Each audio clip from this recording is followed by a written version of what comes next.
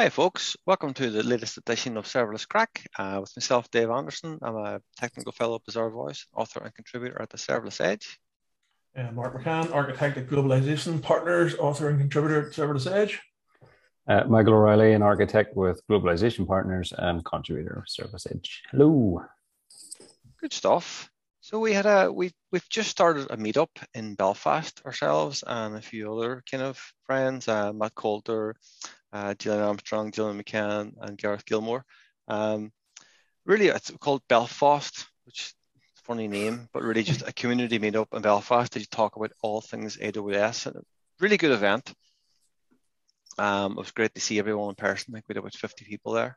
That's something was just really, we had an open space, which is very conversational. And part of the open space format is we get everyone in, we kind of started to have the chat and then basically said, what do you want to talk about? And there was 4 topics: getting started, serverless, said quality architecture, and data and ML. But the getting started track actually was really busy. And we kind of thought it would be a good thing to talk about.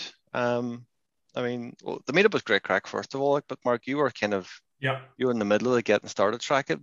I was in there for a wee while. It was good conversation. It was a great conversation, and it was a good mix of people from different sort of backgrounds and different levels of experience. But I think we've seen it throughout all of the topics and all of the conversations there was a need for guidance on how to get started, how do you set up your account, how do you learn, how do you build your career, how do you reach out to and once you're more familiar, what do you then start to leverage to build more higher order systems and bigger, more solutions, right? So a lot of great conversations around, lots of just getting started guidance and advice. And there was lots of good feedback and lots of good interactions. And I think everyone's sort of somewhere on that journey. And I think one of the big things that really came out was that we're all still learning. We're all getting started in some area. There's no, hey, AWS now, you just can't know it all, right? So we all have to continue to learn and continue to have a growth sort of mindset around this stuff, because you just can't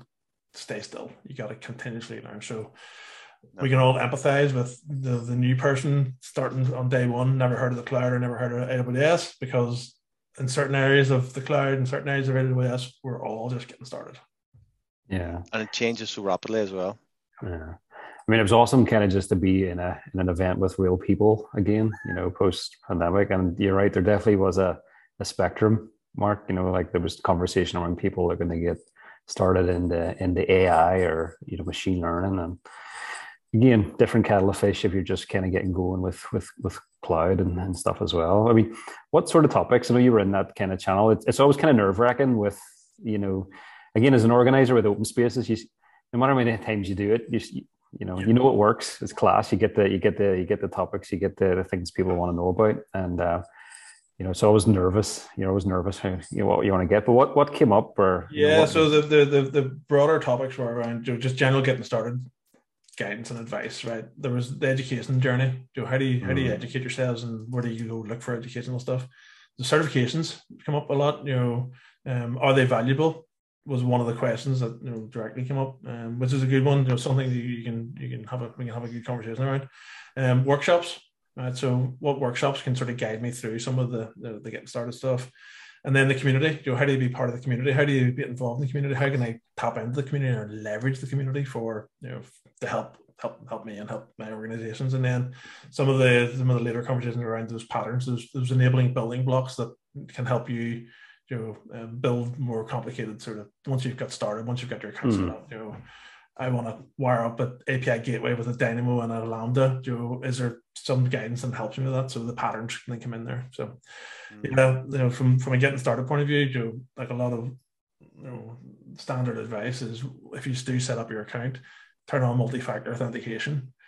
Set your budget for something reasonably low. Set your alarms and your actions for that. It notifies you if you've gone over $10. There's a very healthy fruit here, but there is always that fruit gun moment that you need to be very aware of, that we've all been through. Yeah, if you're deploying stacks in multiple regions, make sure you kind of throw them down in those regions as well. If you're just playing around with stuff. There's nothing more terrifying than you thinking, hey, my bill's now a couple £100 and I'm a little student living in a 1-bedroom bedsit and I can't afford a couple £100, right? So you want to protect against that. There's also we talked about AWS support are very, very good at helping resolve some of this. We've all had colleagues or friends who've run up an unexpected bill deploying something, and AWS support have been very, very good if you're nice to them. So don't sit worrying about this stuff. If you've truly have accidentally run up a significant bill, reach out to the support. They'll help you. But again, we'll put links in the notes here about getting started, sort of good practices and guidance. But make sure you secure your account, make sure you set your budgets, and make sure you have your alarms set so that if you go over a certain amount, it's emailing you or texting you or whatever. Yeah. And it is quite daunting when you stick in AWS.com and there's just an ocean of stuff on the website. But again, if you sign up, do something relatively straightforward, follow Craic Lab. It's not too bad to do something simple. Yep. And then it's just iterative. Follow lab, do something, explore it, and then just keep building yourself up step by step. It's hard to eat the elephant one bite at a time. No, it is that. It's keeping your world small. It's like we talk about that quite a bit, with continuous improvement and, or, even with, building up that sort of experience. It's, it's hard not to get overwhelmed with, the services that are on offer. And I think that's probably where certifications are quite good.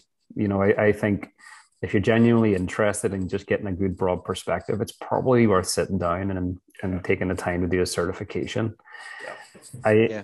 I think sometimes, you can, if you're lucky enough to be in somewhere where you're kind of getting good levels of exposure and stuff like that, you can probably, you can learn as you go and learn on the job. But certifications are good in terms of being able to sit down and, take it a topic at a time and understand kind of what services for what and how the cloud's actually set up. So maybe that's something that I would recommend, Yeah, and the pathways through sort of education and certification have been broadened out to meet their different user needs, right? So there's the cloud practitioner one's a great one for just somebody getting started and just wants to understand what capabilities are available, right?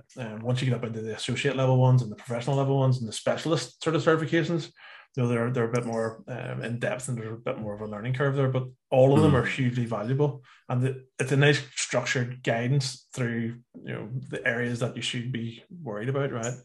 And one of the things that did come up when we did this was around well architected, and and you'll see this, and once you start delving into this, right, those well architected pillars are pretty much throughout all the educational material, they're throughout all the certification stuff, they're throughout all the sort of the white papers and the guides, right? So security, cost optimization, reliability, performance, cost management, and sustainability now, right? They're all part of all the educational stuff. And from an educational track point of view, what we used and what I used a lot was a Cloud Guru, but now more recently there's the skill builder that AWS provides that's freely available. The Udemy courses that are really good. So there's never been a better time to learn about the cloud, learn about AWS. I know the other ones have, other clouds have similar sort of educational materials, but the stuff that's freely available now is just fantastic.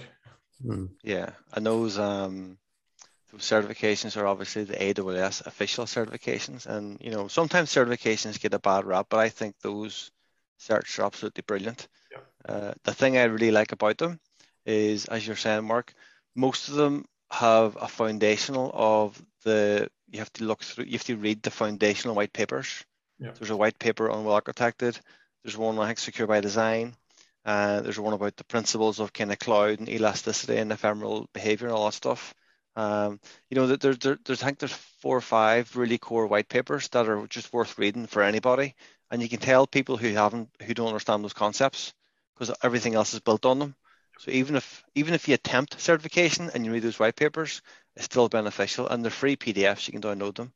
Maybe we'll post those in. I think one of the huge benefits of that is, especially when you're a bit more on your journey, especially if you're in an organization that's in the cloud, it gives you that shared vocabulary, gives you that shared understanding across teams, right? So if you're a manager or somebody who's not maybe hands-on or that they're technical anymore, doing the cloud practitioner will give you that vocabulary to have a conversation with your team about scale or these services, and allows you to be better informed and have more situational awareness about I think the certifications, I know you go deep and you go broad on a lot of the topics, but I think for me the real learning is you go and build something, get into a workshop, Go and follow one of the kind of the various kind of AWS workshops or whatever cloud provider in their workshops there. That's how that stuff I think just tends to stick a wee bit more with me, and I kind of, if I want to learn something, that's what I'll be doing. Yeah, and it's been fantastic. A lot of the developer advocates have, and AWS in general, have been great at sort of starting to codify some of their getting started workshops. And some of the workshops that were only available at, say, a reInvent or one of the big conferences are now freely available. So if you go to aws.workshops, you'll see a whole collection of them in there, right? So I think once you've got your account set up, you've got your multi-factor authentication, then you've got your budget set, you're doing some of those serverless workshops are a great way to sort of get yourself familiar with how to provision some of these things, run some load through it, and see how you go. Yeah, and there's definitely something about I always thought it was funny because when you do workshops like that, there's always some kind of funky solution to how the workshop runs, because a lot of the stuff is quite native to AWS itself. It's really the whole idea of AWS is that you stand something up, do it, and blow it away, and it just fits perfect for a workshop. So it's completely automated and not as hokey as some other vendors. So the workshops are brilliant. They're always very smooth and really well put together and really well designed. Yeah, 100%.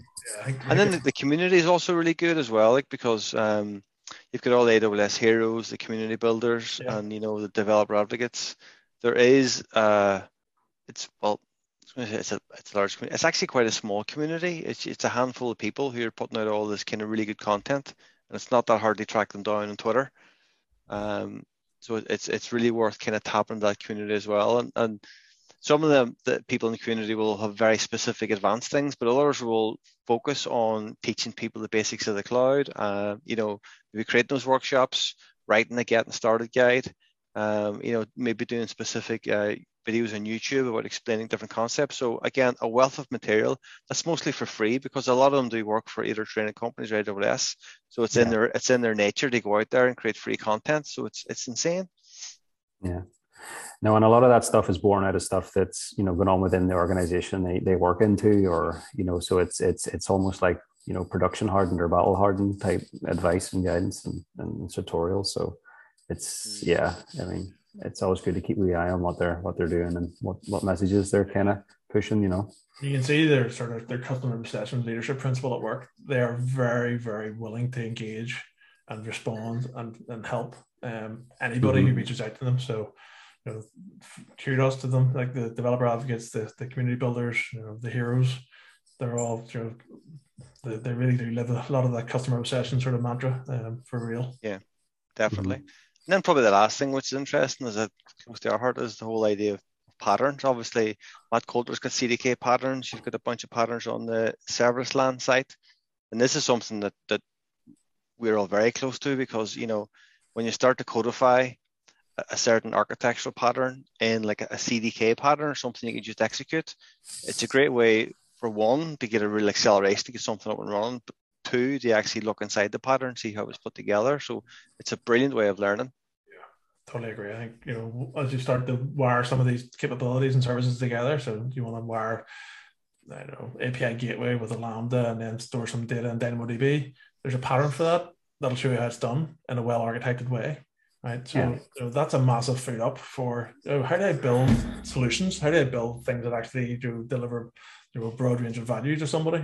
That's a huge sort of enabling building block that you can just pick off the shelf and leverage. And the thing that like when I started coding in the last millennium, you'd buy a book that would have a picture of a reference architecture. You spend like days trying to work out what the picture meant, and then you sit and literally try and apply that picture to your solution. It could take you weeks or months, and you probably wouldn't get it right.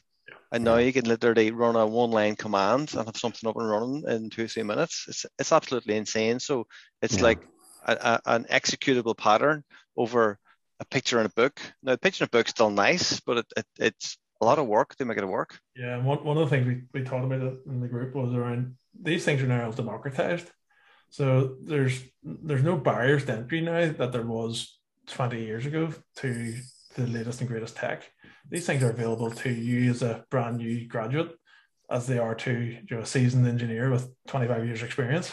So there's a level playing field here. So people, a little developer and the experts from Northern Ireland can have the same impact as some guy in Silicon Valley or some girl in Silicon Valley. So it really has democratized a lot of these things for us all. Well, the other thing I would just add on that, just one quick point, is I think with the patterns and kind of looking at like the CDK and the serverless land stuff, is it helps.